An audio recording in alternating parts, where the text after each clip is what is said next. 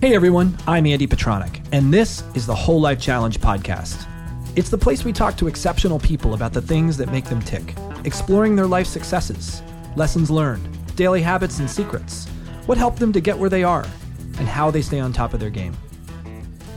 And I'm back, everyone, with another episode of the Whole Life podcast, and I'm really excited to introduce our guest today. His name is Dr. Lane Sebring, and I will get to a little bit more about him in a second, but I want to rant a little bit first. We're currently in the off cycle between challenges. I call it off season. You're off season, right? You're taking a break. You're resting. You're recuperating. You're recovering. You are letting the lessons learned from the challenge sink in, or I guess seep in, because it's slow. I was telling somebody the other day about my shifts over the course of the last challenge in terms of my diet and my desire. Actually, this high level of accountability I maintained as a ketogenic diet. To really restricting my carbohydrates to just vegetables. It's been really amazing and empowering. And I said, you know what? It took me, how many challenges have we done now? We're somewhere in the neighborhood of 15 or 16. I should really have a count up on my wall and have them all numbered.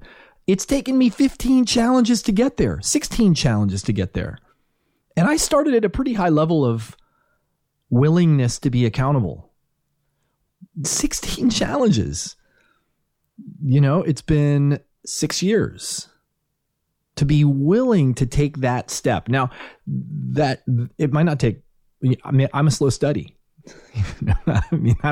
I'm very resistant to wanting to rid myself of the comfort foods that I've grown to love. And I don't have any pressing health issues that I know of that would suddenly ramp up the volume or the need for me to make that change quickly.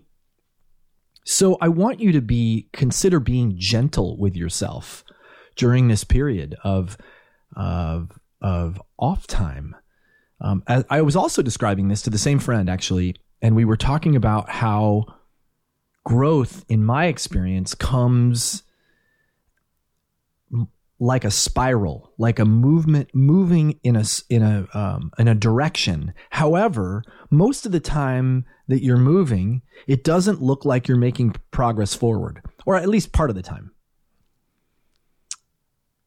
And if you think about movement forward in a spiral, the spiral has direction, and yet if you momentarily look at the movement of if you're moving in that line of a spiral, you never look like you're quite going in the right direction.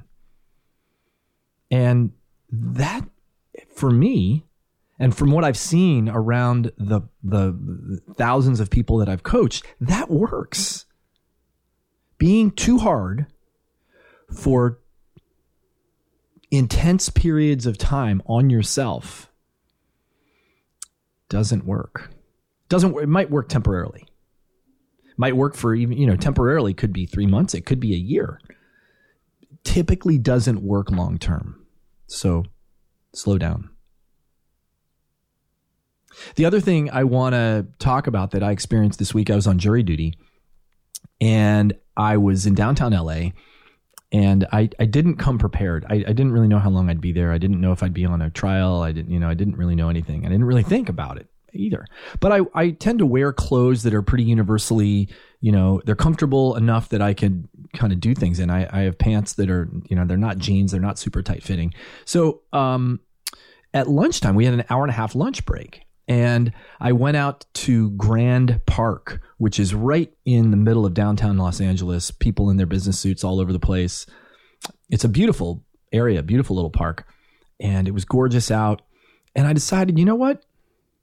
I can get my training in today. I can get my workout in today, because I knew I wasn't going to be able to do it when I got home. And I did a body weight workout. I actually am doing the GMB, those initials are Golf Mike Bravo, and it stands for Gold Medal Bodies. And it's really about, move like locomotion, using your body for locomotion in 3 distinct movements: the frogger, the bear, and the monkey. I'm going through their program, and I shot a video of it, put it on Instagram, put it on Facebook, and it was hilarious, the reactions that people had, because I took my shirt off and I took my shoes off, and here I am monkeying around, like, moving around like an ape, like a monkey, like a frog, in this park in the middle of downtown Los Angeles. And I just thought, no excuses. There's no reason I can't do this. Now, if I had been wearing a business suit, probably would have been a different story. So there are reasons why this wouldn't necessarily work, but I wasn't, and I just went for it. And it felt uncomfortable, but actually it was strangely comfortable, more comfortable doing it in an environment where I didn't know anyone. I literally didn't know anyone. And so I was like, well, why do I care what anybody might think of me? The thoughts going through my head were things like, what if they think that I'm a show off, or if that I'm like into myself or something because I took my shirt off, or, the things that typically stop me from doing things in public. I just was like, you know what, just get over it. This is what you're going to do. And it doesn't matter. And you're probably never going to see any of these people again, and the hell with it. And I just went for it. So I just want to remind you that if there's a will, there's a way. You may have to plan for it. You may have to plan to execute on it. Like I said, if I was wearing a business suit, I would have had to bring a change of clothes, and I would have had to find a shower and change back into those clothes, as long as I had to be, in that kind of state. But as a juror, there was no requirements on me. I had, so find a way. No excuses. Go for it. If not now, when? So I'm going to leave you with that, and I'm going to introduce our guest, Dr. Lane Sebring.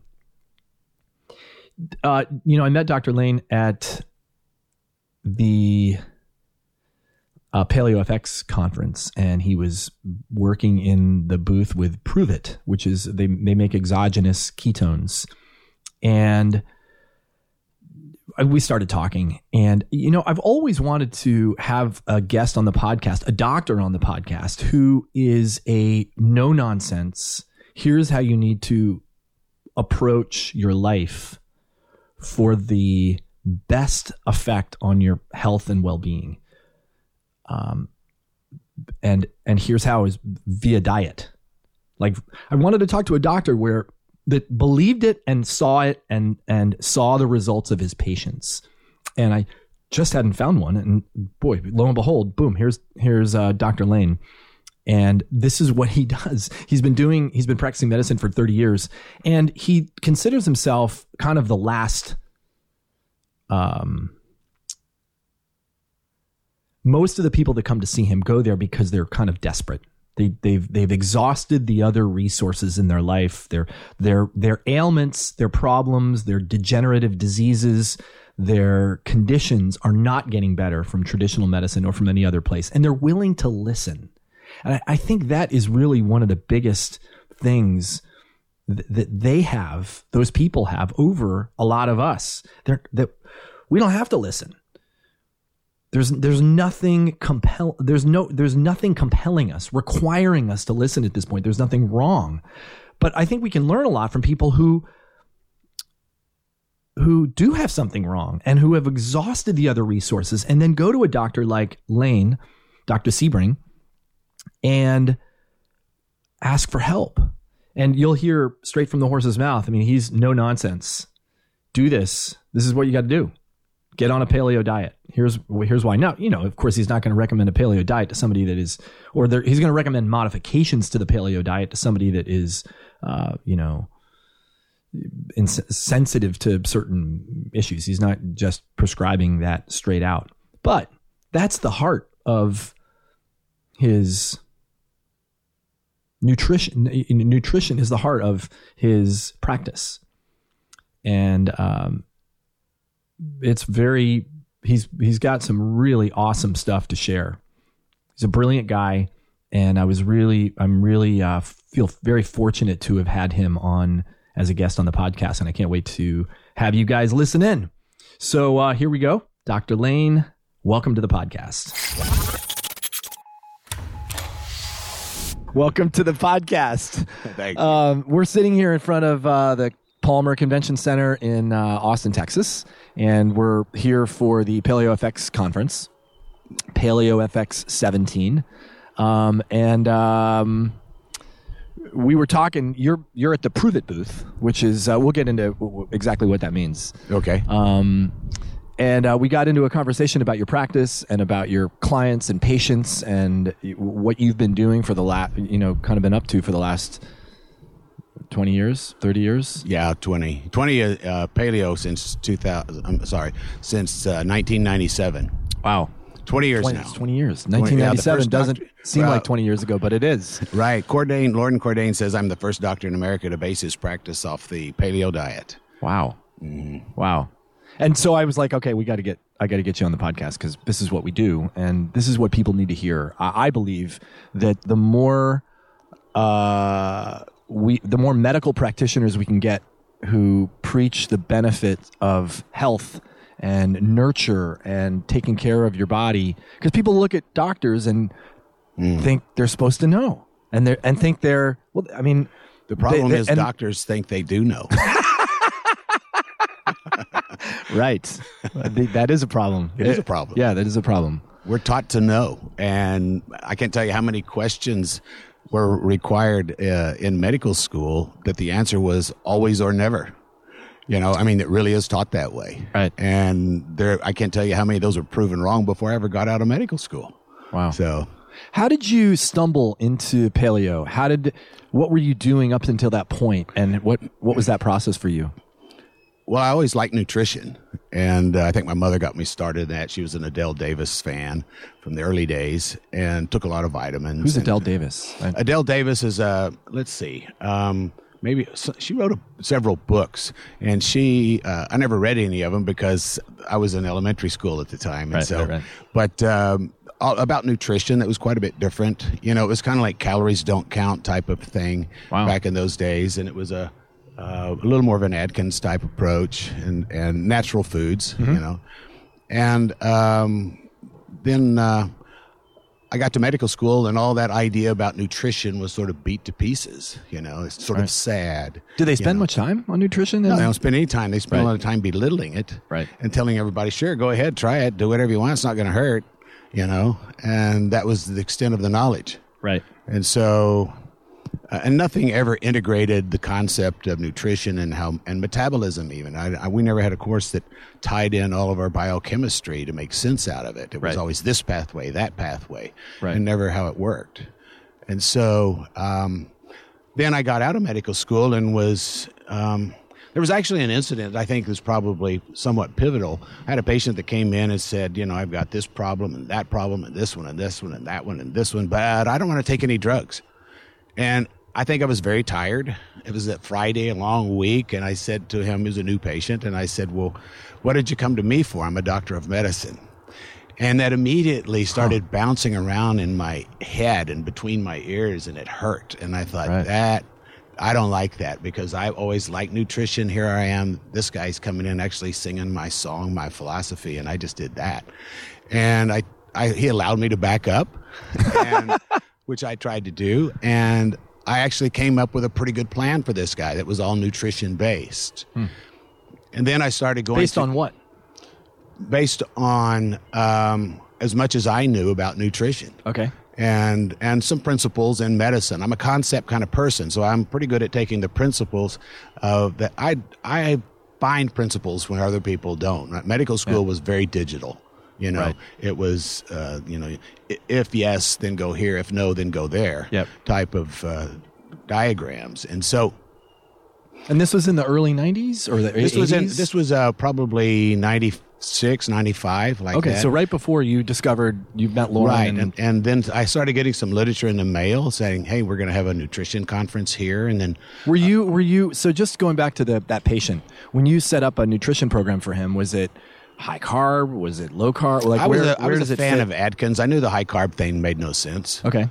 I recognized that. I was sort of a higher fat Atkins guy because it really worked. Uh-huh. And patients felt better. And so, of course, I'm no longer an Atkins guy. I'm a paleo guy. Right.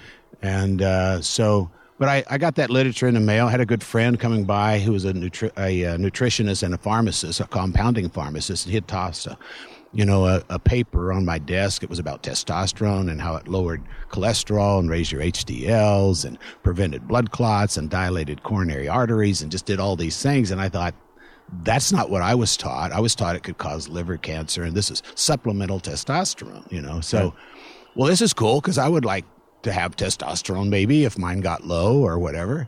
And so that sort of got me really encouraged and inspired, and I started really looking around. And I went to a nutrition conference. It was at Boulder Fest, which was incredibly fortuitous because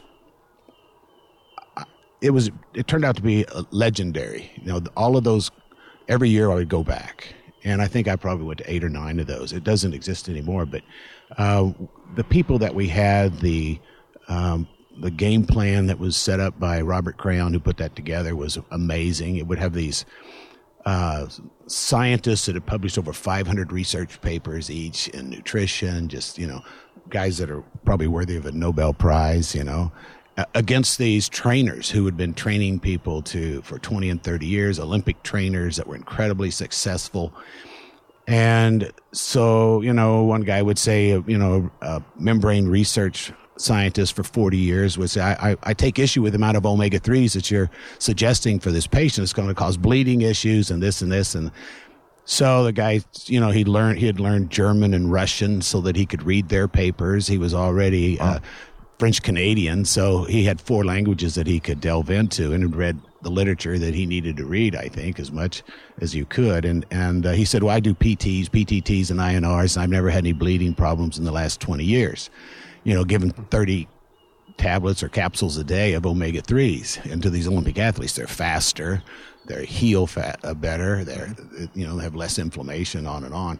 So it was that sort of exposure to the application of the science versus the pure science, and the debate. It was always like that. You better know what you're talking about. That's a cool format. It's a cool. Yeah, he had others. One of the ones I think is probably my favorite is he brought in T. Colin Campbell, who now is famous for Forks Over Knives and the China experiment, I think. I don't know. Who yeah. it is. Well, he's basically kind of a vegetarian, but no more than 15% protein. Anything over 15% protein, he said, causes disease. Lauren Cordain was his follow-up, who gave him 40 years of research back to him in about 6 minutes. There were tears in the audience. And he said, well, you picked an area where hepatitis A was endemic in the Philippines, and you gave them 15 years of high amounts of casein, which promotes viral replication and inflammation of the gut, and et cetera. It's all the problems that casein does. It's antigenic. And these people were developing all these liver diseases, even a 4-year-old with liver cancer. And Colin Campbell blamed it on the too much protein. And everybody in the audience was already paleo. When you go, it's casein. It's casein. You can't be giving that much casein, which is 80% of the protein found in dairy. 20% is whey. Right. And so he didn't. And interestingly, I think this story needs to be out there. I was right after Cordain had lectured. Here comes Mike and Mary Eads out, who did Protein Power. Yep. And Dr. Mike Eads said, well, after seeing that, what we would like to say is the Paleo Diet is the book we would have written if we had known more. Wow. Right. Wow. Or exactly. Jeez. So it was, and then another interesting part of that was Dr. Campbell walked over to Cordain and was in front of me in line wanting to talk to him after his lecture. I was wanting to see if he had room at his table to go to lunch.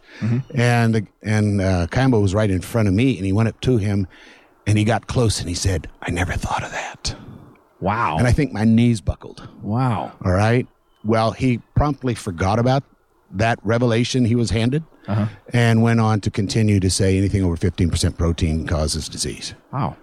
Huh. Right.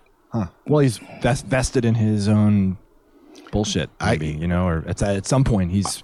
Yeah, the bullshit between his ears. I mean, it's really unfortunate that a person can do that sort of thing. Right. I'll tell you a short story of another two guys that I actually am writing an essay on these four people.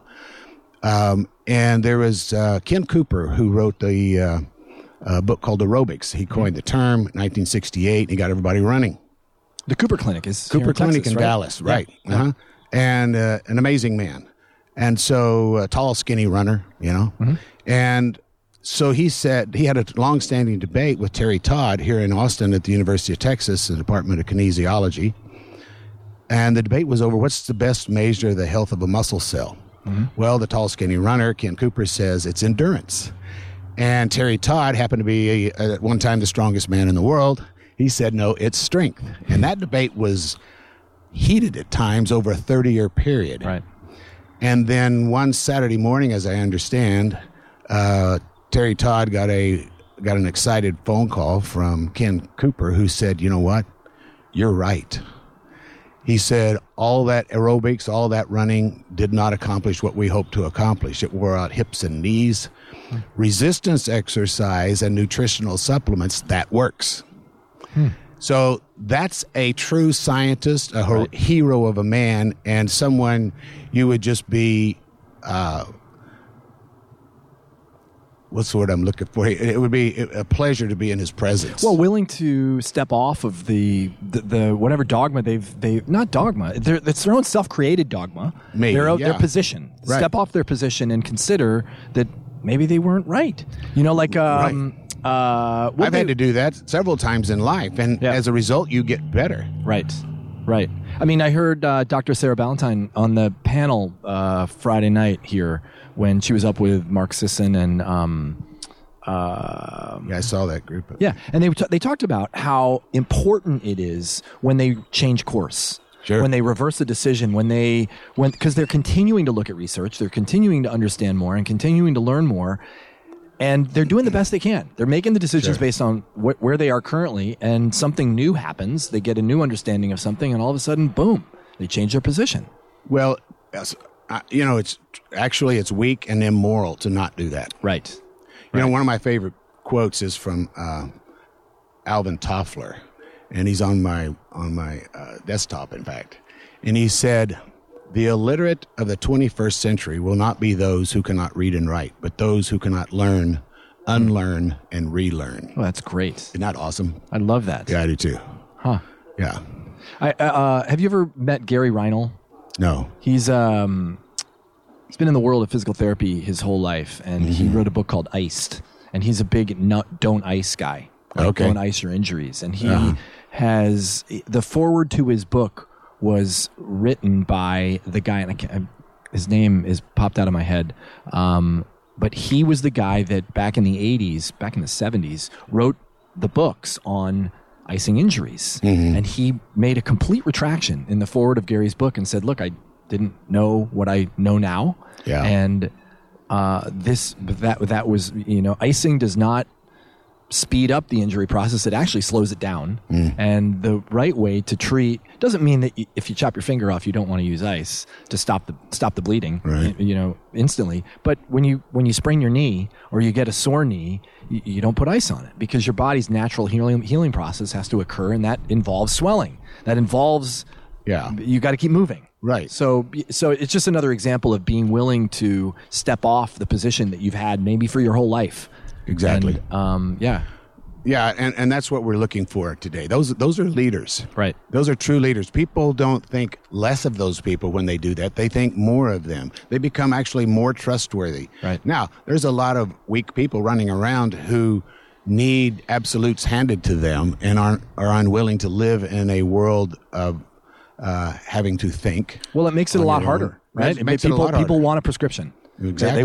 They want, what do I do? What do I not do? We were talking about this last night with Rob Wolf's new book, Wired to Eat. You have to figure it out for yourself. You got to buy a glucose meter and you got to test. You got to see how these foods respond in your body. Right. It's a lot more freaking work. Right. They most people want to just be told. They want to be given a list and this is what you do. Right. And they're boring patients. They really are. I mean, it's much more fun when someone comes in and wants to, is ready to experiment with you. I have to tell you, I've been experimenting on my patients for 20 years. Right. But I've done it with a natural substance. Well, bring me forward. Like when 1997 hit, you met Lauren Cordain, you attended this conference, and then what did you do and how did you bring it into your practice? Well, 5 minutes into his lecture, I was converted. I just said, oh my gosh, this explains everything. Right. Why do we get these diseases? And then I started thinking, hey, I've never seen a wild animal overweight. Why not? So I like to ask that question. It's pretty thought-provoking. Yep. And it can set a foundation and a stage for, modern medicine never asked that question. Right. And so you have these symptoms caused by this disease. Diseases are what we deal with on this planet. No, that's what humans deal with, and our domesticated livestock. Yep. And so taken out of their normal habitat and put in another one, guess what? Those genes don't work, and what we're feeding them isn't going to be working. Cows eat grass. You're going to live 20 to 25 years, pretty much disease-free. She's going to be having her babies, no trouble. Yep. You start giving her grains, you're going to lower her life expectancy down to 2, maybe 3 years. And even then, you're going to have to be giving her a whole bunch of antibiotics to prevent the liver abscesses. Yep. So that kind of thinking begins to open up people's minds. And my goal with all my patients now is to get them to be directing their own care. Pay attention to what works. You're not stupid. There's nothing magic about the intelligence of a doctor. We just have harder rear ends. We can sit there longer and dig into that book and go over those notes from class until, So you actually tell patients that they can direct their own. That's my whole goal. It's not that hard. Yeah, that is so the opposite of what 99.999% of the world thinks about their doctors. I mean, the patient that scares me is right. I know, but the patient that scares me is the one that comes in and says, "Doctor, fix me." And I get those words. Right. And I said, well, let's have a conversation here for a moment. That's, first of all, you're putting too much faith in me. Right. That my faith should be earned. My belief in what I'm telling you should be earned, should make sense to you. Don't leave here until you understand. Right. I can teach you in a way so you understand it. And if you don't, then maybe I need to look at it again. Right. So it's that kind of relationship. And I think most people, and especially the ones that come to my clinic, my specialty is helping those people that modern medicine has failed. So that's a lot of fun for me. And so that allows these people then to grow, to come to me. Hey, I found this. What do you think? I think it makes sense and maybe new to me, and I'm looking at it, and you know what? This does make sense. Thanks for bringing this in. Right. It's not going to hurt you. Right. And I think it's going to help. Let's go ahead and do this. Let me give you some pointers on how we're going to do this. I can help direct you through this because I feel like I know what I'm doing with it. And because it's principle-based. If it all fits your original paradigm, then you can fit these new ideas in there comfortably. Now, did you have this philosophy prior to 97 and prior to, has this always been kind of your philosophy, or did this develop into? I think what I had then was an attitude that was a good attitude about life and people and respect. And part of what I think has happened to me is as I developed a method of treating patients, which actually involved thinking. And I like thinking from them or thinking from you or both? Well, both, but mainly me is what I was talking about here. And so I gained a lot of confidence, self-confidence. I can stand up with anybody. Let's go toe to toe. I don't care what your expertise is. If I disagree, I can probably make some headway, maybe learn, maybe show you, that type of thing. And I'm not worried about getting hurt or injured or humiliated, because I saw the strength in, what Ken Cooper did. Right. I don't have any trouble with this. I'm hard to hurt. Yeah. You know, I've done enough in my lifetime. I've accomplished enough things. I've seen. Be water, my friend. I mean, it's Bruce Lee, you know, like. Right. Who couldn't learn from him? Right. So, yeah, exactly. So I think that's put me at a better position. Right. You know, to help people, to help myself, to be comfortable with myself, feel like I'm. Well, I guess the best thing is I'm just really hard to hurt right now. I feel like that I've done a lot. So how did you start incorporating nutrition and paleo into your practice? Like when somebody came into you with a medical condition that they weren't able to treat, like what did you do then? What do you do now? Like how does it work? Well, I continue to go to the nutrition conferences, and I found Jeffrey Bland and functional medicine, and dug into that, got his tapes and listened to that each month, and functional medicine updates, and it was great, and interviews and now news. Okay, so just back up. So functional medicine, for people that don't know, our listeners that don't know, is basically, and this is my understanding of what functional medicine is testing using extensive different types of tests, saliva testing, stool testing, blood testing, to figure out what's going on, and then creating treatment protocols based on what's missing, what's lacking, what's not working. Is that a for rudimentary understanding? Looking at the cause. Right. You know, let's find a cause for this. But it's through testing and But it's also a lot of supplementation more than diet. And so I'm not quite so much into the supplements, although I do use those as a target. I'll use a drug. I still prescribe drugs on patients if they need it, with the hope and the idea of temporarily getting them feeling better and then bridging them over to a nutritional approach, because that takes a little more time. Yep. And so they may need help now, you know. Right. So, but I think I'm probably more diet-based than functional medicine. So did you start practicing functional medicine, or did you just learn about it? I just incorporated the knowledge that I gained from there to put it into my own philosophy, which was, I kept trying to push the paleo diet on. I became board certified in anti-aging medicine. Started going to the American Academy of Anti-Aging Medicine that same year, 1997. So I just jumped in. Okay. And that was the year that I started my own practice, Sebring Clinic. Mm-hmm. And so became a board examiner for the American Academy of Anti-Aging Medicine. So when people wanted to become board certified, the last part was the oral exam, and so that's where they sat before me and another board examiner and tried to survive that onslaught, because you better know your stuff, because we didn't want people out there that didn't know what they were doing saying they were board certified in anti-aging medicine. We wanted people that would overwhelm anyone that would challenge them with facts, research, results.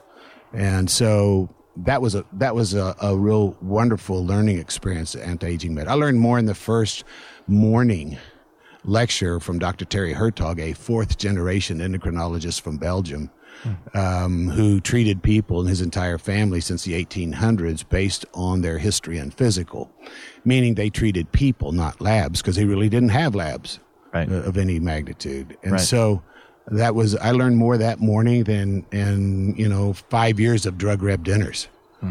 It was what I really wanted to know anyway. This is how I can, oh my gosh, these hormones are incredible. So I did a lot of bioidentical hormones. I used a fair amount of growth hormone in my practice. Now they've made that a felony through, I think, 3 or 4 sentences in the middle of a bill from Congress that had nothing to do with growth hormone. Mm-hmm. And so that's just the way they do that. So you still, there's things we can do to get growth hormone up, but I used a lot of the bioidenticals, and then the nutrition, paleo-based, which I still think I like it better than ketogenic. We might talk about those, the 3 choices I came up with that people can do for that, and why the one that I have figured out is the best. Of course. Well, why else would you be doing if it? I did right, if I didn't think so. Anyway, you got to believe I may have yourself. to change myself. That's right. Which I've done before. So, your approach with your patients, do you start with nutrition? I guess it depends. Okay, so let me just give you an example of what I do. I like to start with a couple of major supplements like probiotics, omega-3, something like that. That's kind of foundational for everybody in today's world. And then have them do paleo diet as best they can. Do some targeted labs based on their history, my physical, where are they putting on fat? Where don't they have it? That's a hormonal direction where it goes. Mm-hmm. And then just stuff like that. And then I'll have them come back in 2 or 3 weeks. If they have a lot of problems, I'll see them back in 3 weeks because that way gives my plan longer to work. And typically those people come back and 80%, 85% of their list is marked off of all their symptoms they came complaining about, pouring their heart out. From what have they done at that point? Just paleo diet mainly. Wow. And a couple of supplements that I've figured out what's best for them. How do you get people to comply? And is it not a problem because they're desperate? They've been to many doctors already. Okay. And when they come to me for the most part, and they're ready. These people are determined. They are focused. They're ready to tell me what to do. I'm ready to do what needs to be done. Are they disbelieving that diet could cure them of a lot of these I think ailments? most of them have recognized the drug thing's not working, so there aren't a whole lot of choices. Meditation, whatever. Right. What are some of the common drugs that you get people off of, like when they see you? The first thing I take them off is a statin because those don't work. Right. You can show a very minor improvement. They mess with the numbers horribly. Mm-hmm. And that improvement, statins serendipitously have a slight anti-inflammatory response or effect, and so that in and of itself, you could take 200 milligrams of Motrin every day or 100 milligrams twice a day, something like that, or turmeric, whatever, and lower your inflammation and get the same results without the incredible, insane side effects. Look up statin drugs and cancer, for example. Right. Look up statin drugs and heart failure. I've written to the pharmaceutical companies, and occasionally what you get is some researcher who can't stand it anymore, and it gives you everything they've got to show you this drug is insane. And wow, right, and so I hope that was helpful for them, but it was very helpful for me, right, and just giving me a step-by-step pathway to how this supports this supports that. It comes back here, bang bang. All this research is real. Statins causing heart failure. Because they don't tell you to take CoQ10. Right. And that in and of itself shows you that their guilt. Merck, who created Mevacor, the first statin drug, they have 3 patents with Mevacor in a pill with CoQ10 in the same pill. They never used them. They've never told anyone that you need CoQ10. Well, CoQ10 is required for life. 10 milligrams of Lipitor will lower CoQ10 levels by 47% by the end of the first year. Wow. Total body CoQ10. So it's crazy. And CoQ10 does what? Well, it helps you produce energy at the mitochondria. It's a wonderful antioxidant. It's also a free radical scavenger.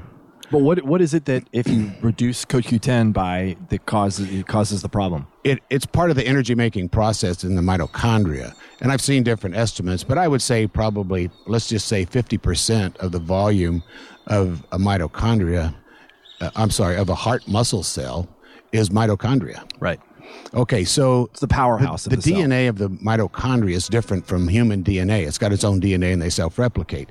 It's a different kind because it's not protected. It's not wound around a protein, and it can react with different things as a result and then thus do damage.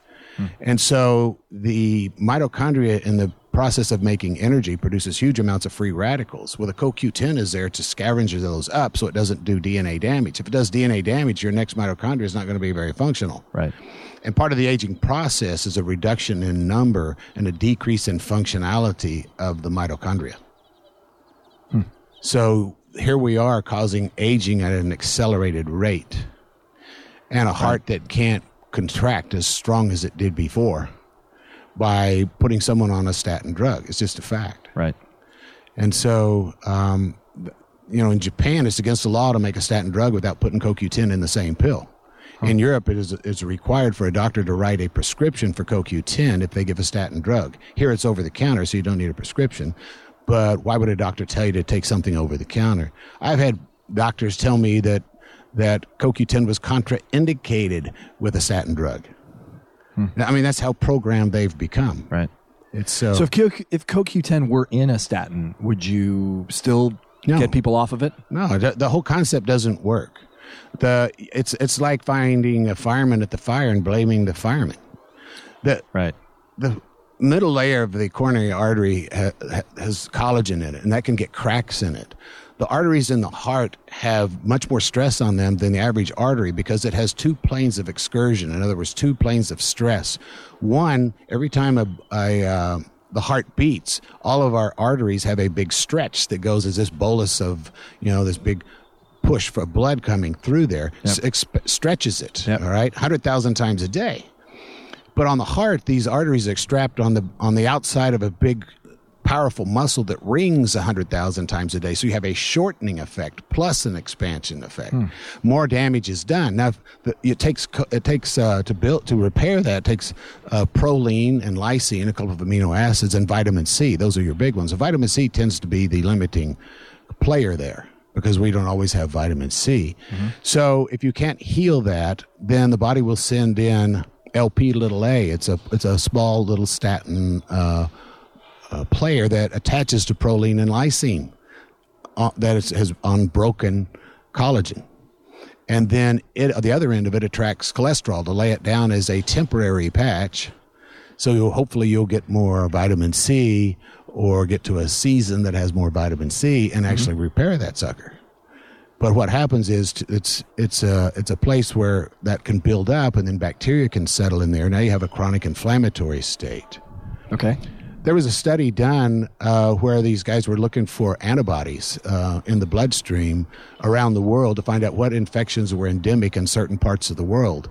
And they got some random samples sent to them. I don't know if it's Denmark, Norway, Sweden, one of the Scandinavian countries there. And they were finding that like 85% of these samples had high levels of antibodies to a bacteria called Chlamydia pneumoniae. Well, by the time most of us are 20, we've had that. And so we would have antibodies to it. But this was a current active infection, real high levels of these antibodies. So they called back the people that gave them the sample and said, we're getting really high levels of titer and levels of the antibody to Chlamydia pneumoniae. And they said, we're so glad you called us. We were just fixing to call you. We sent you the wrong batch. That was not a random sample. All those people had heart attacks. Oh, really? So then they did a study where they took 200 people in each group, everybody known to have heart disease. And they randomly divided them into two groups. One side got a placebo, and the other one got Zithromax. It killed most of those. What happened was they went and when somebody died of a heart attack, they would go in there and grab that clot and put it on Petri dishes, and they found they grew an average of 5 different bacteria from that. So that's not an acute infection. That's a chronic infection. All right. That's like a nursing home patient with an indwelling urinary catheter. Okay. It's infected with all kinds of stuff, right? So that's what that was. It's an old infection. So they chose Zithromax because it was a good choice because it killed almost all of that stuff they were growing. And of course, Chlamydia pneumoniae was one of them.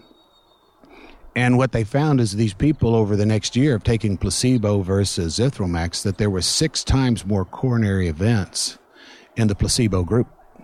6 to 1. That's like unheard of. Right. So then here comes Abbott Labs, who has Biaxin. They did a study with Biaxin, and they had 400 in each group, 6 to 1 ratio. Oh, we got to have a big study. We have to have a big study. Well, I don't. I got cause, I got effect, I got a 6 to 1 times 2. All right. Right. I'm ready to go with this because giving somebody a Z-Pack once a year or so like that is not a bad way to prevent heart disease in someone with known heart disease. You see what I meant? If I can lower their risk by 6 times, then I've really done something. By giving them a Z-Pack or by not giving them a Z-Pack? By giving them the Z-Pack. Huh. Because a big part of the heart disease turns out to be an infection. Now, you don't hear much about this study. I've never heard anything about this. So a few years went by, and I heard there was supposed to be doing a big study, and I knew they were because a friend of mine was part of it, and I called him up, and he's a cardiologist friend of mine. He said, hey, whatever happened to that antibiotic study that was being done on heart disease? He said, yeah. He said, it just kind of fell off the radar, didn't it? He said, wow. So we talked about that, and yeah, it was never published.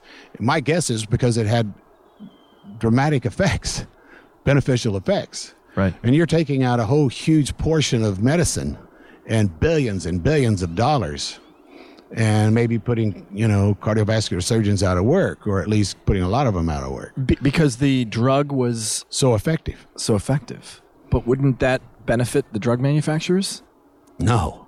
A Z-Pack for $25. Because it's cheap. Because it's not. It's too cheap. Right. I mean, we used to treat right. breast cancer with estriol, a super cheap form of estrogen that the body makes, because it's really kind of an estrogen blocker. Right. And although estrogen is one of the best things you can take if you have breast cancer, now we know that, or those who are paying attention. But we used it for that, but it had a fatal flaw. It was incredibly cheap. Right. So fatal flaw for the drug companies. Exactly. Right. Yeah, tongue-in-cheek, fatal flaw. Right, exactly. Mm-hmm. So you're doing a lot of work to get your patients off of a lot of these drugs that they've been prescribed. Right. And the course of action you set them off on is to follow a paleo diet. Yes. Generally. Always. Okay. And you're not going to get well to the level you're going to get if you're not doing paleo diet. And what do you make modifications to it? Yeah, some. Certainly I don't have diabetics eating as much fruit as someone else. I kind of limit them to half a piece of fruit a day. Yep.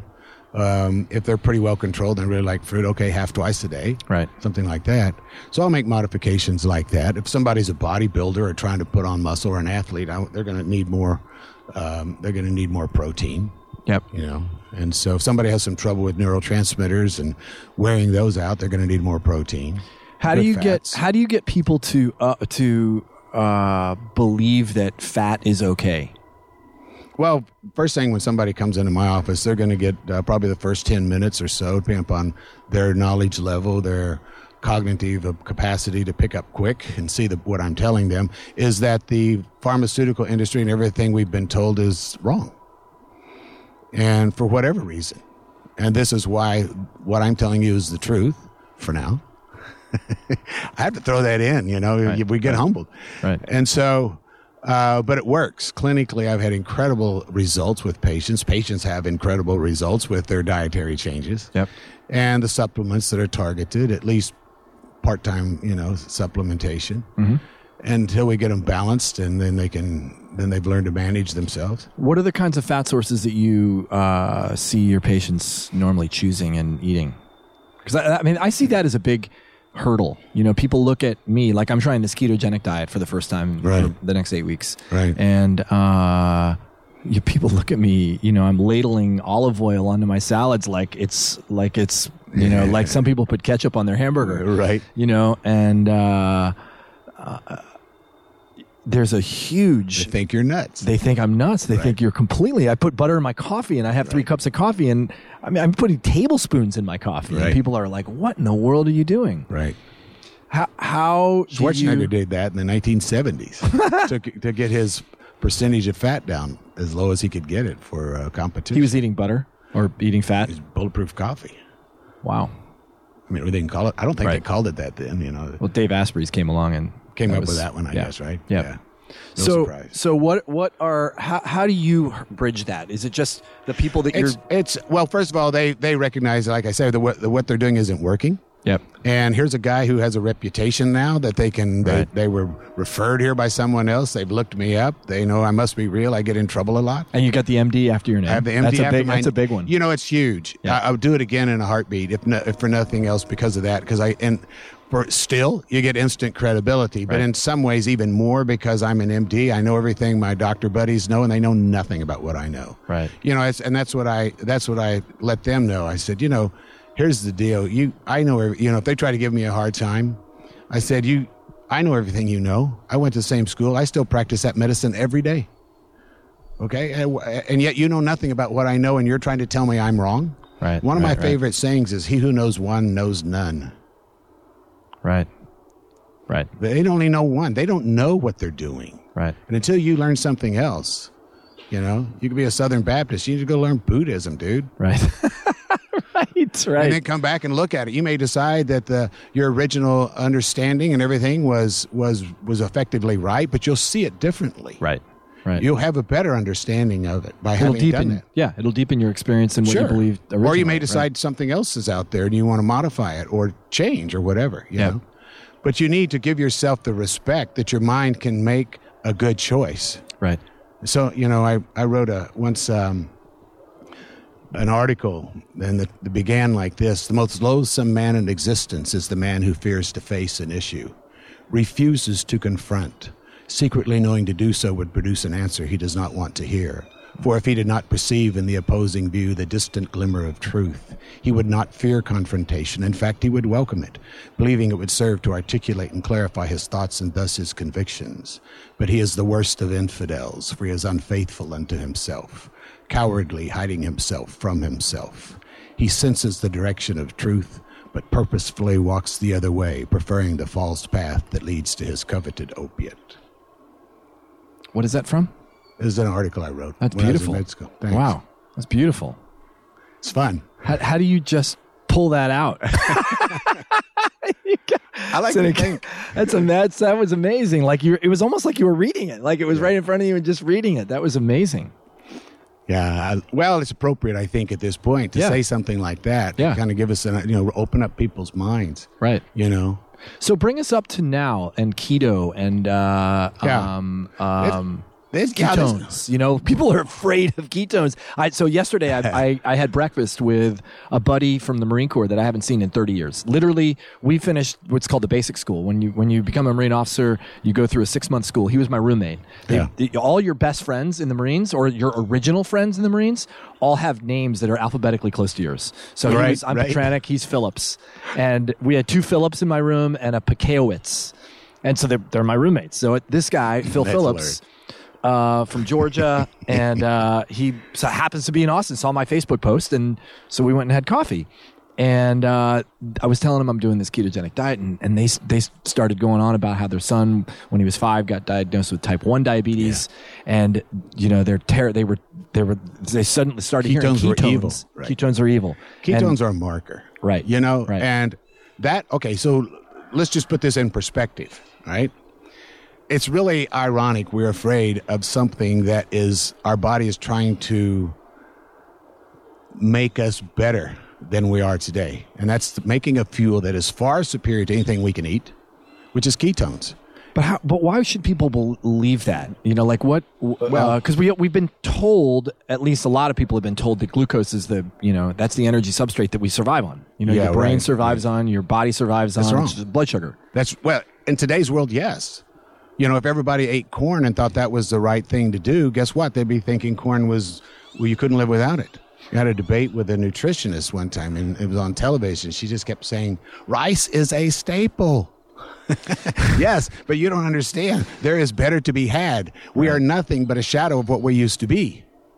So mentally, if anybody that lives with hunter-gatherers will tell you that. They're smarter than we are. A lot of groups have knowledge of the moons of Jupiter. Mm-hmm. They can smell the urine of an animal from 40 paces and tell you what it is, either male or female. Most hunter-gatherer women, about 114 pounds, could out-arm wrestle any man in America. We're not weak. We dominated this land. We brought down mammoths. Mm-hmm. You send an Eskimo out in a kayak, he can come back with a freaking whale. How do you do that? Right. I mean, we are amazing. Right? So, and those are primitives, okay? Quote unquote primitives. That's what we used to be. But let's get the ketone thing. It's really interesting. First of all, diabetic ketoacidosis. That's a ketone level of 20 to 30.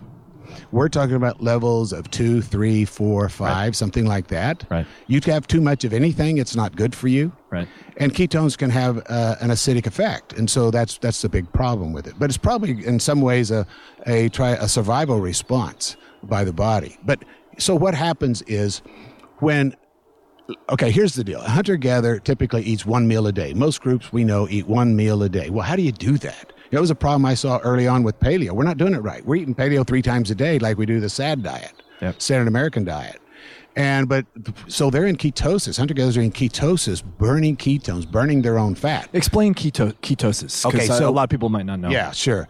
So you eat food, and carbs, sugars, and carbohydrates are stored as fats in our fat cells.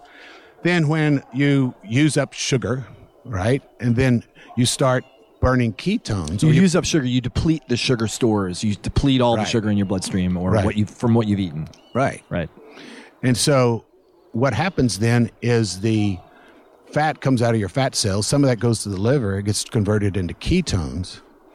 The brain, the heart, your muscles will preferentially burn ketones first. It prefers them. If it can get to ketones, it's going to burn it. Why? It's a far superior fuel to glucose. Why is that?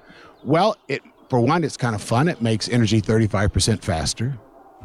So, and I'll bring this to reality in a minute. That makes it 35% faster, and it makes the same energy as glucose, but does it with 28% less oxygen required. What does that do for your endurance? Okay. So here's how you know, and you're never going to run out of that energy. You got plenty of fat compared to your. Okay, so energy is not even in question. So when have you ever had that experience? You've had it when you get your second wind. As a child playing a sports. Okay. You're there before anybody is. Right? Right. You got your second wind and your team goes, "Hey man, we might win this game after all. Andy's got his second wind." Right. And that's true. It only takes one guy to light up that is functioning at a different level than everyone else on the court. Yeah. And so energy's not even in question when you have your second wind. You're not out of breath anymore. Right. Right? And it's the amazing thing that happens at the end of... And you're thinking faster. It's the amazing thing that happens at the end of like a 5K. It's one of the things that got me starting to think about like, what if you're out of energy, if you're out of glucose, why is it that your body doesn't shut down at the end of a 5K? You've got 500 meters to go. You've got people on the sides cheering you on. It's hard to switch. You're dying, and then all of a sudden... Right. You get this wind. You get this boost of energy. Where does it come from? If you're out of gas, because you're not out of gas. What's the gas? And ketones and fat. Where is it coming from? Right. Your fat. Right. You got it. That's it. And so the problem is we don't switch very fast.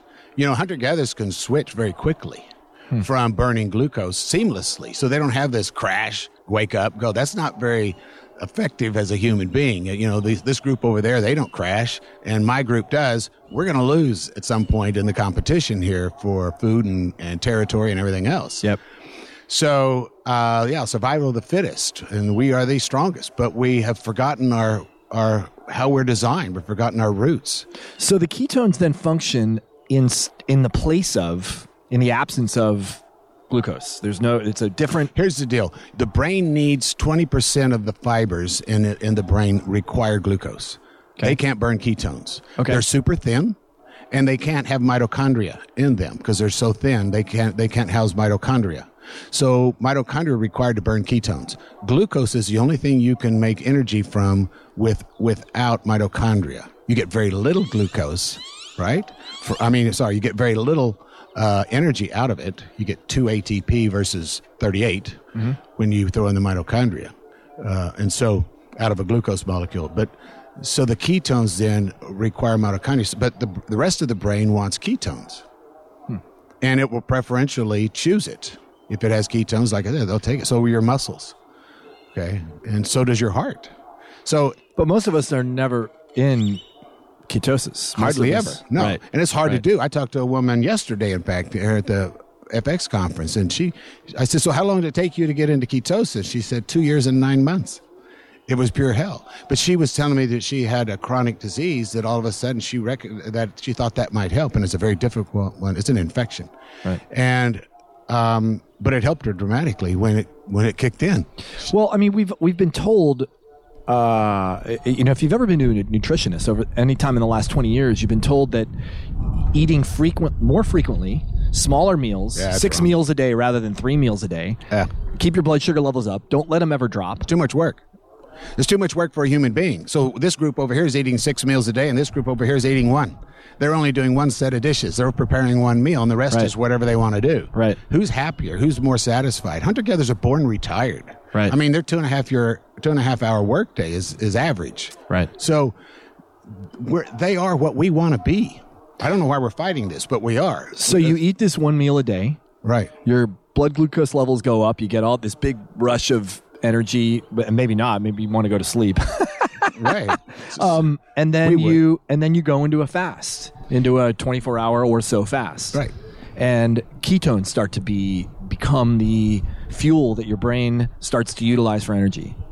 Yeah, exactly.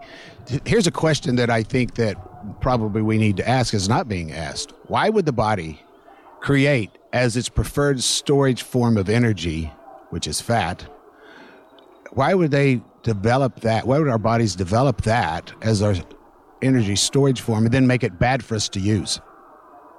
Yeah, that makes no sense. Zero. Right. We're born in ketosis. And as long as a mother is doing nothing but nursing her baby, that baby's in ketosis until it starts eating table food. Till you take it off the breast and give it something else. It nurtures, it grows us faster than anything. You can take a little bit of that fat that comes out of our muscles and make a little bit of glucose out of that. Mm-hmm. And so, the brain can use that part of the brain that needs 20% of the brain that needs that. Right. There's arguments as whether that's enough or not. I really don't know. It seems to me from an evolutionary sense it sure should be enough. Yep. I'm not sure we're measuring all that stuff right. But if it's not, maybe I'm wrong. Maybe we need more, but that doesn't make sense. Right. So, it is us. We don't fight this. If people drink the ketones, they feel incredible. First time I drank it, okay, that's it. I'm in. I get it. So there are two that I know of. There are two ways to get into keto. Get into ketosis. This ketosis, right? Yeah. So there's one way is nutritionally, right? Is through your diet. It's hard, and there's another way through exogenous ketones, right? Drinking them. Tell me about the difference. Well, from a practical point, you drink the ketones, you're in ketosis in 30 minutes. Your brain, even though you've got glucose floating around in your system. Well, remember, the body's going to take up the ketones first because it's more efficient, less oxygen, easier to use. It's better fuel. It's like gasoline instead of wood. Depends on what you're burning, but right. Right. I mean, you throw a log on the fire and it burns nice and slowly and it's going to sustain, but you throw gasoline on the fire and you get a whole different effect. Well, I think it's probably more controlled than gasoline. Yeah. Absolutely. I don't want people thinking ketones is fire. Okay, balsa wood versus like a big, large oak log. Right. Okay. So, the ketones, they're also cell signalers. And if we're designed to be in ketosis 70% of every 24-hour day, which hunter-gatherers are if they're eating one meal a day, then we're missing a big part of our normal, healthy, amazing, incredible metabolism. Right. We're not experiencing it. We are a shadow of what we used to be. And this is a way to get a huge portion of that back. You will be better in every way by drinking the ketones or getting into ketosis, if you can do that. And one meal out of ketosis, and then you're a sinner. It's like the Atkins diet. You can finally get it. It's painful for the first week, but hey, after that, you really feel good. That was Atkins. Right. And then one meal out, and you're a sinner for the next 2 days trying to get back into ketosis. Right. So I don't. My opinion. I don't think ketogenic diet is the right diet. I don't think we're supposed to be in ketosis 24/7 either. Mm-hmm. And so I think the glucose is kind of a necessary evil, if you will. May have some virtues to it, but it is a necessary evil that we have to do to get to our coveted ketones.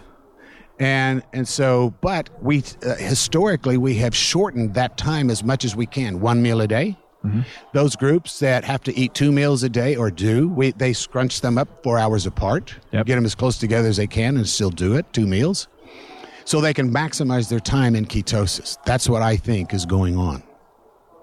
If you experience ketones, you will know that's what they must be doing.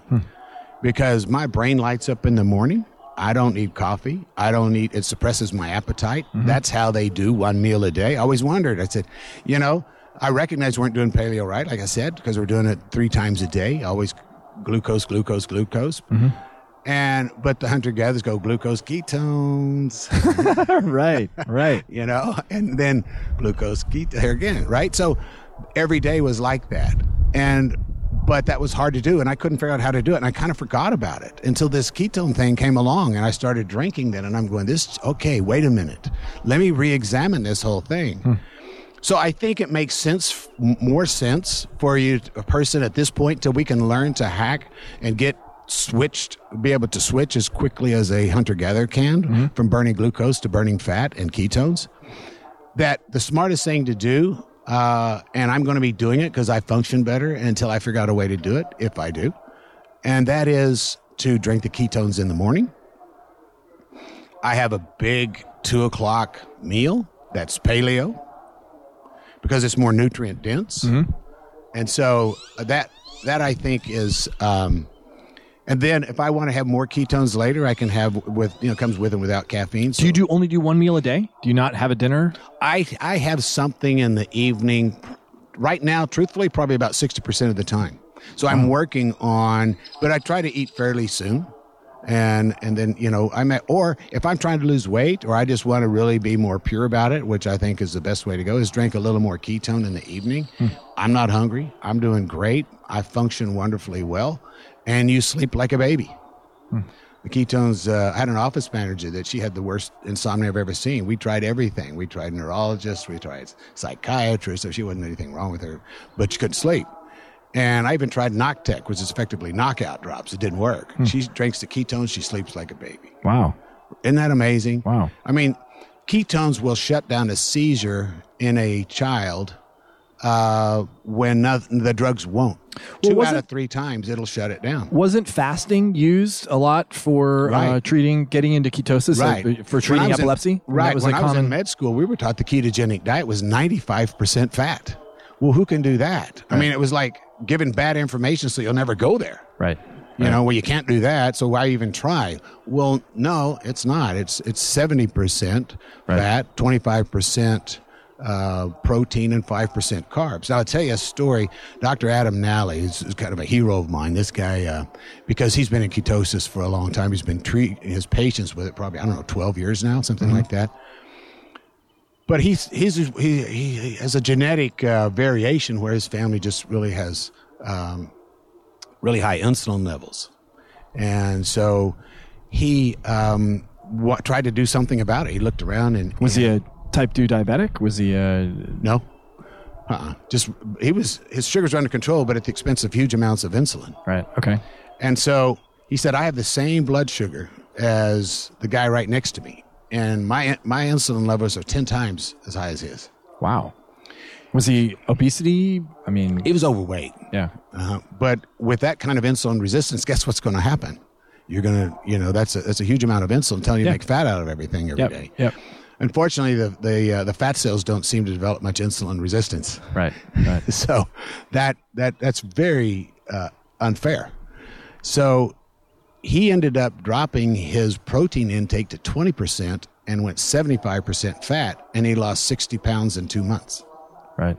Because what was happening is he lowered his insulin requirements enough.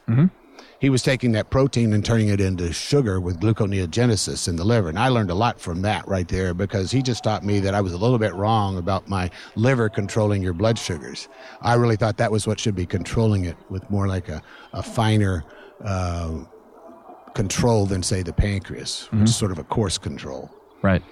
And so I still think that's true, but not as great as I thought it was. Right. So getting off of because the protein, like you said, through gluconeogenesis can convert protein to glucose. Right. And lowering both protein and carbohydrates was required in his case to bring down his insulin levels. And to drop that 60 pounds. Right. And that's all he needed to do. Right. So that right there was where he, with the knowledge he had and research and in his intelligence, he just goes, this is what I need to do. And he did it, and bang, there it was. So as part of your protocol now with your patients, once you get them on a paleo diet, you don't try to change too many things too quickly, do you? I mean, are you like, okay, you got to go to 1 meal a day, you're paleo now, you're... Right. No. You don't, right. No, that's overwhelming. My instructions to them is do paleo as best you can. Okay. And they'll come back with huge variations in what that was. I'm starting to do a little paleo. I'm eating more protein now, and I'm not quite so afraid of fats. And other people go, I haven't had any meal that went 100% paleo since I saw you last. Right. Okay, so you have both of those. Yep.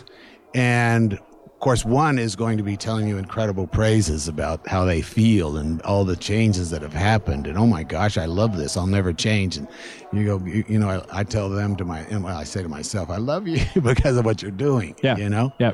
And it's just heroic for me to see people do those types of things. And it's very affirming for me that I'm doing the right thing. And of course, that was very helpful when we feel like I'm doing the right thing in life. So you move them down a path from, you get them started.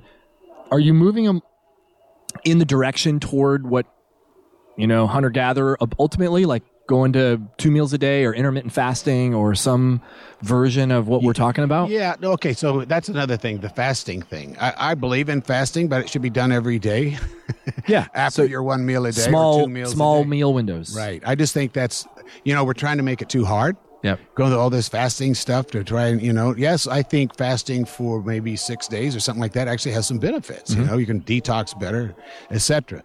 There's some arguments that it takes energy to detox, and so having some food is not bad. But I think the real thing is to learn to do it on a daily basis. Tigers don't have to detox. They right. fast because of the way they are. They're incredible hunters. Yeah. Or they don't have food and they fast because that's just they're surviving. Yeah. I think something. Let me bring out something that I think will be helpful to people. Humans are carnivores. Period. Slam. Done. That's a fact. And not omnivores. Well, we're more carnivore than omnivore. Okay. Yes, we're omnivores, and it helps us to survive at times when there's not a lot of animals around or whatever. But you can look at the bones of an animal and tell if it's an herbivore or carnivore by looking at the radioactive isotopes in that bone and their ratios. And if you go back 10,000 years or more, and you find human bones, in other words, pre-agricultural humans, mm-hmm.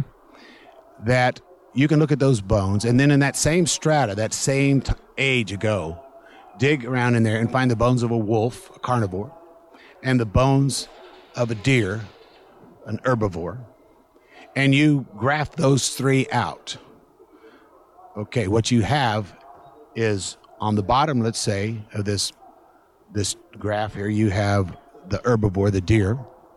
Quite a ways above it is going to be the wolf, and above that, there's humans, more carnivorous than the wolf. And that has been done hundreds of times around the world. And it's never been found to be any different than more carnivorous than the wolf. So that is the vast majority of our genetic past.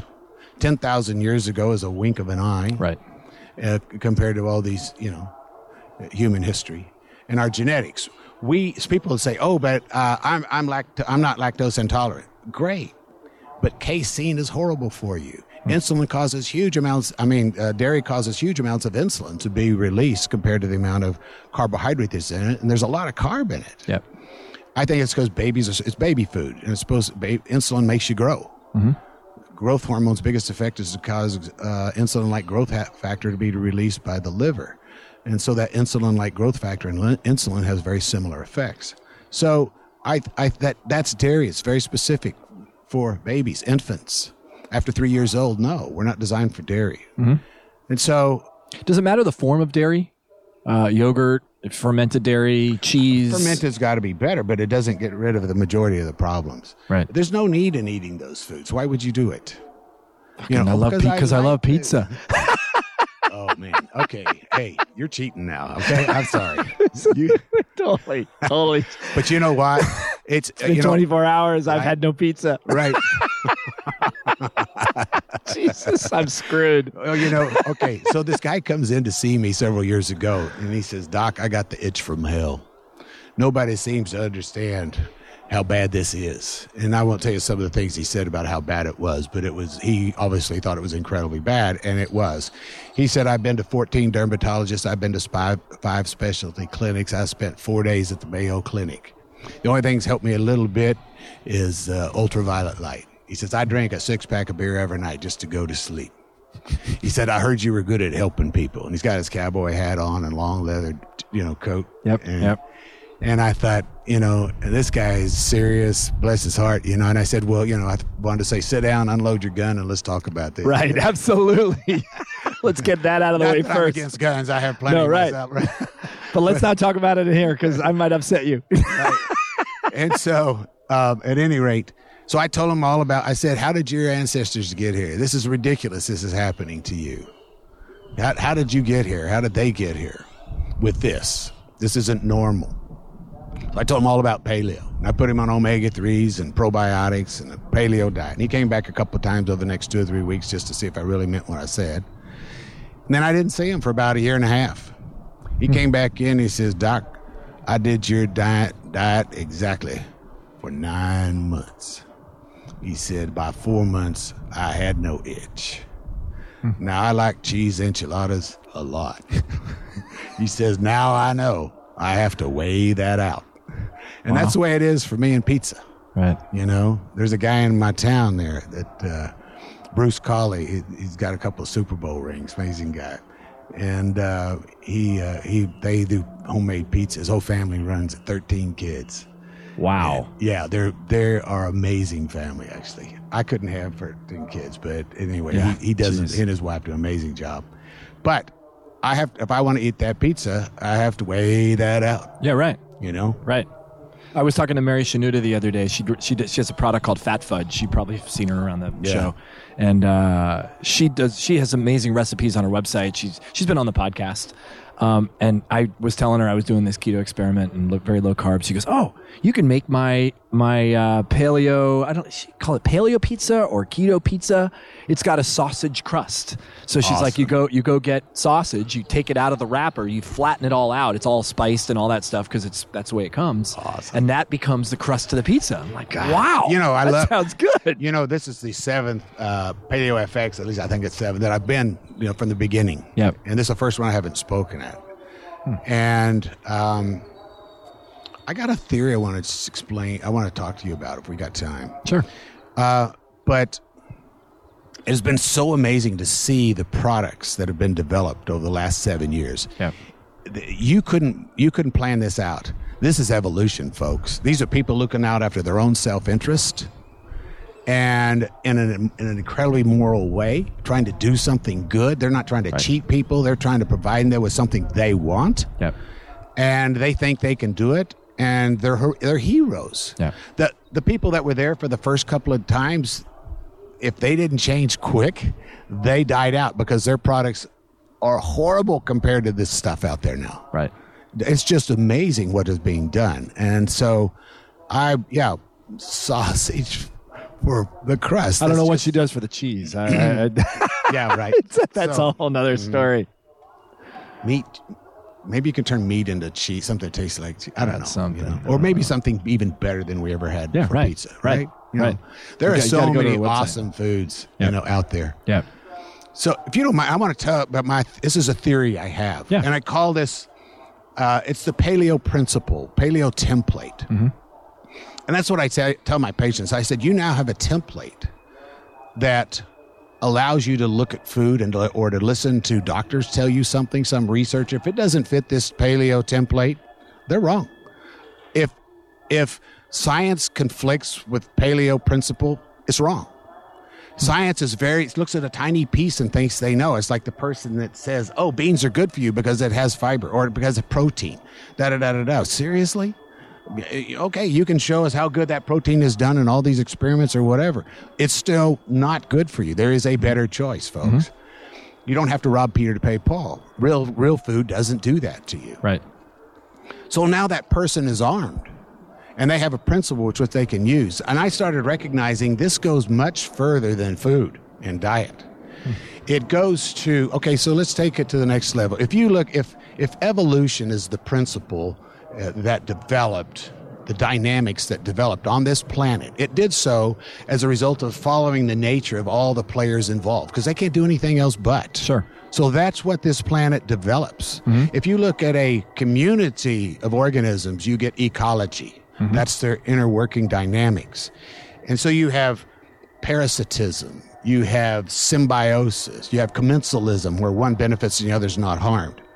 And so you have all these dynamics. You have booms, you have busts, you have survival of the fittest, and each one is doing its own experiment This is a key part. Isn't that cool? Each one's doing its own experiment to survive. And isn't necessarily conscious of the other parts. No. Right. They're doing what they got to do. They couldn't do it any other way. Right. Okay, but now then you look at capitalism. Capitalism is exactly that.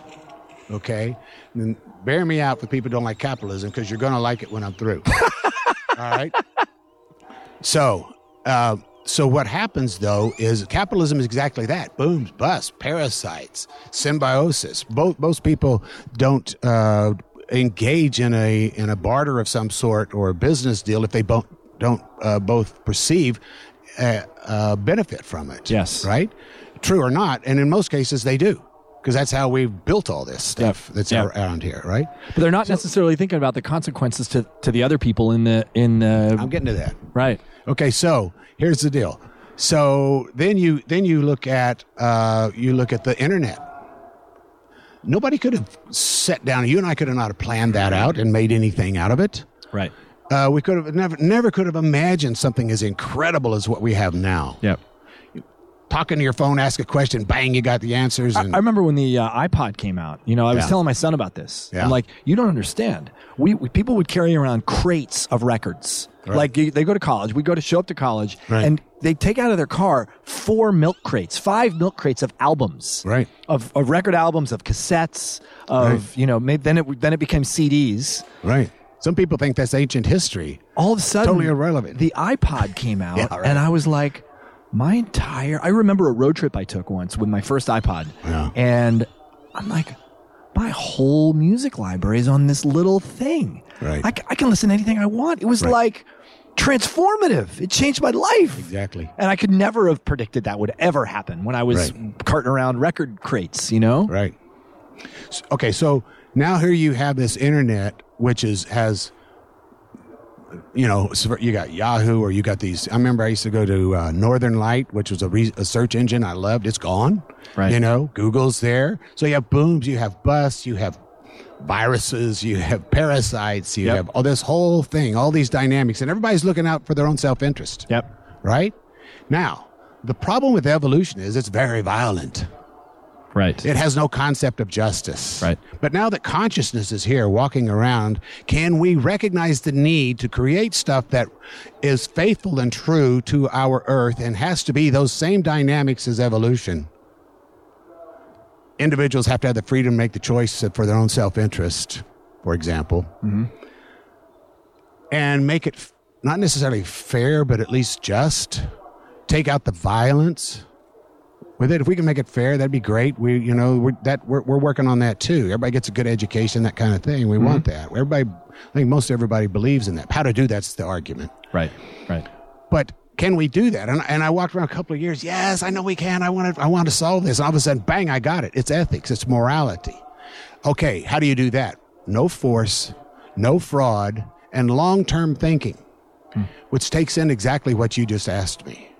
So now you have a system, when you look at government, you can't have Washington making decisions for us. The chance of them getting it right is zero, folks. Right. Guaranteed it's wrong.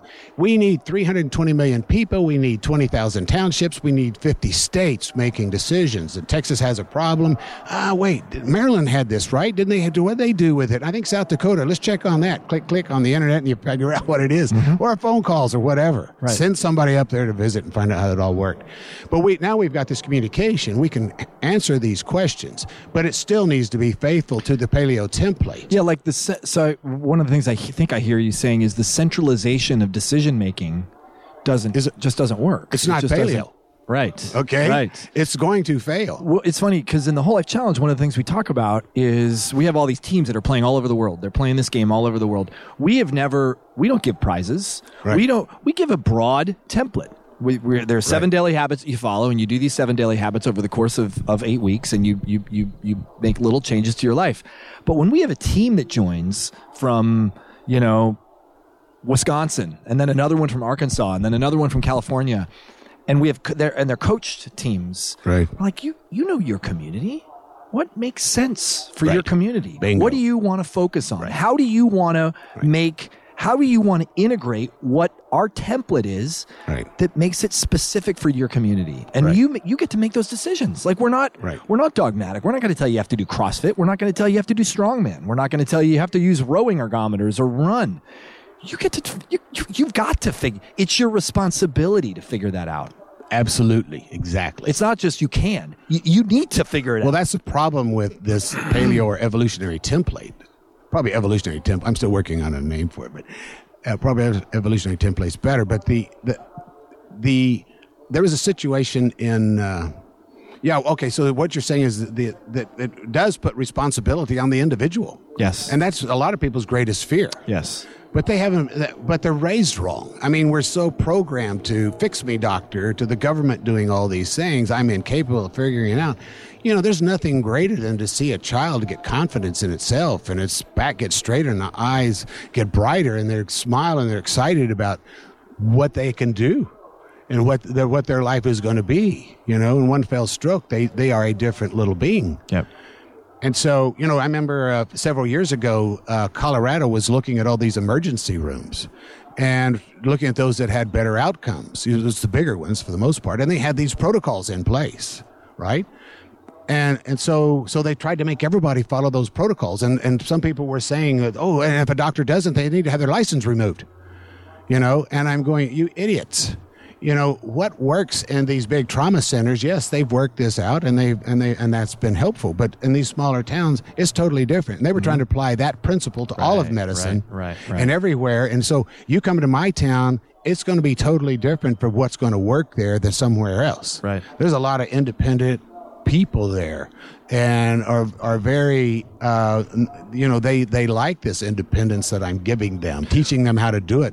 Well, it's a strange world we live in today because we have such an ability to connect small towns with big towns with major cities. Right. We can look at what works in Denver and think that, they have the solution that we should do here in, Podunk, Idaho. And it doesn't necessarily apply. Right. And 10,000 years ago, 20,000 years ago, there's no choice. You lived around a tribe of 20 people, and that's all you saw your whole life, and the environment slapped you down for making a bad decision or not being responsible. You had to be responsible. If you weren't responsible, you died. Right. And now we don't have those consequences. You know, it's less harsh. It's so we'll all die together. That's right. Well, slowly we are. That's what I mean. Right. I mean, it's very hard to replicate that sort of rigor that was built. It was built into the system 10,000 years ago. There was no option.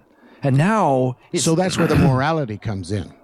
I think that we can decrease the harshness of this whole thing while at the same time recognizing the principles that demand to be followed.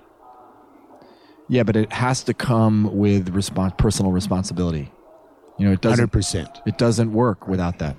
Right. You have to be, which is what you're teaching your patients. I mean, that's fantastic. And I wish they are better human beings for recognizing they can take control of their lives. Right. I mean, some of them already were. Right. But not everybody. And so those that make that transition, it's fun to see. Yeah. If we could make that shift in the world, but just the relationship between the doctor and the patient, that, teaching patients that they are responsible for actually making the choices for themselves and what works for them and their life. Right. And they're their primary care provider, not their doctor. Right. That would transform the world. That would transform this. That would put the onus on them. Well, and then they would apply it elsewhere. Absolutely. It's just like this paleo template. It would ooze out. Absolutely. Mm-hmm. One other thing I would say. So what do you think would happen when you look at our representative system of government, when we send somebody to Washington to represent us? What happens? Guess what? You mean other than they stay there for 27 years and become corrupt and... guess what they're doing? They're looking out after their own self-interest. Yes, they 100% of the time, that is going to happen. That is an evolutionary fact, folks. Right. Okay, of so course you can they are. Right. You can see, we're programmed to do that. Right. Right. So that's how we got to get them out of there. We got to rotate those dudes in and out. Which is the way it was built. Too, right? It was right. We got to. They're going to get there. You got to get them in. You got to get them out. Right. Which is the way it was supposed to be done. Right. So yeah. That's beautiful. I love that. That's a great model, great template. It is. And it's the only one there is. Right. Right. Well, because it takes really a look at the way it's the way the earth was built, and you just literally apply it to the rest of life. It makes total sense. Yeah, it does. And it's very empowering. So, okay, it's kind of like, now so when somebody, I empower my patients and they go listen to another doctor, it's like they want to come back and say, Doc, about the other doc or whatever, the expert, whoever it is, the jig is up. I get this. You don't understand. I'm not listening to this nonsense anymore. Right. I get it. Right. Okay. Now it's bigger. The jig is up. Right. Right. Right. Right. So, yeah. Lane, thank you so much. Thanks for sitting down with me. I know there are a lot of other ways you could spend an hour and 20 minutes of your time at Paleo FX, but I really appreciate you being here. I don't know if I could spend any better than this. It's been great fun. It's great. Tell me more about how people find you. So if people hear this podcast and they want to connect, ask you questions. Probably the best way to contact me would be sebringclinic.com. They have a phone number there you could call. You can ask questions, etc. Sebring, Sebring, just like the car. Sebringclinic.com. If you're interested in the ketones, I refer to ketones as the missing piece to paleo. The missing piece to paleo.com. Oh, there you go. The missing piece to paleo.com. Go there, and you can experience the ketones. And that would be, and if you have questions, then I've got my sebringclinic.com where you can ask questions. But the Are you active on Facebook at all, or on Twitter, or? Sure, I'm on Facebook. How do people find you there? There's Sebring Clinic on Facebook. Okay. And then there's Lane Sebring. There's a Dr. Lane Sebring that somebody else made for me at one point a long time ago, and I didn't even know it was there. I found it. But it was a company I was working with, and I developed a green drink, Patriot Power Greens. It's been pretty amazing, actually. So, but that company built the website. Cool. But the real one is just Lane Sebring, and my nephew's named Lane Sebring, so you'd have to distinguish. I'm the older one of the two. Okay, yeah, I got it. Well, thank you, and thanks for your generosity, and thanks for all that you're doing in the world to build this muscle, this responsibility muscle, and to bring real health to the world. Yeah, thank you so much. It's been wonderful. But I just want to say one more thing, that our potential is so much greater than what we're experiencing right now. Life is not supposed to be this hard. And now that we have this consciousness, I think we can actually use these principles and make an amazing place. I really think a utopia, effectively, not literally, but a human utopia is possible. Just trying to be smart about it and working together. It's a great vision. Thanks. All right. See ya. See ya. Yeah. The Whole Life Podcast is produced by our podcast team: Winslow Jenkins, Becca Borowski, and Ernie Hurtado. You can find all of our episodes, links, and complete show notes at wholelifechallenge.com/podcast. The way that I've found is the best way to listen to podcasts is to subscribe so that episodes automatically get delivered right to your mobile device. You can do that in any podcast app on your phone. And hey, if you like the podcast, please do me a favor. Go to iTunes and give it a 5-star rating. And recommend it to your friends. I'm Andy Petronic, and thanks so much for listening.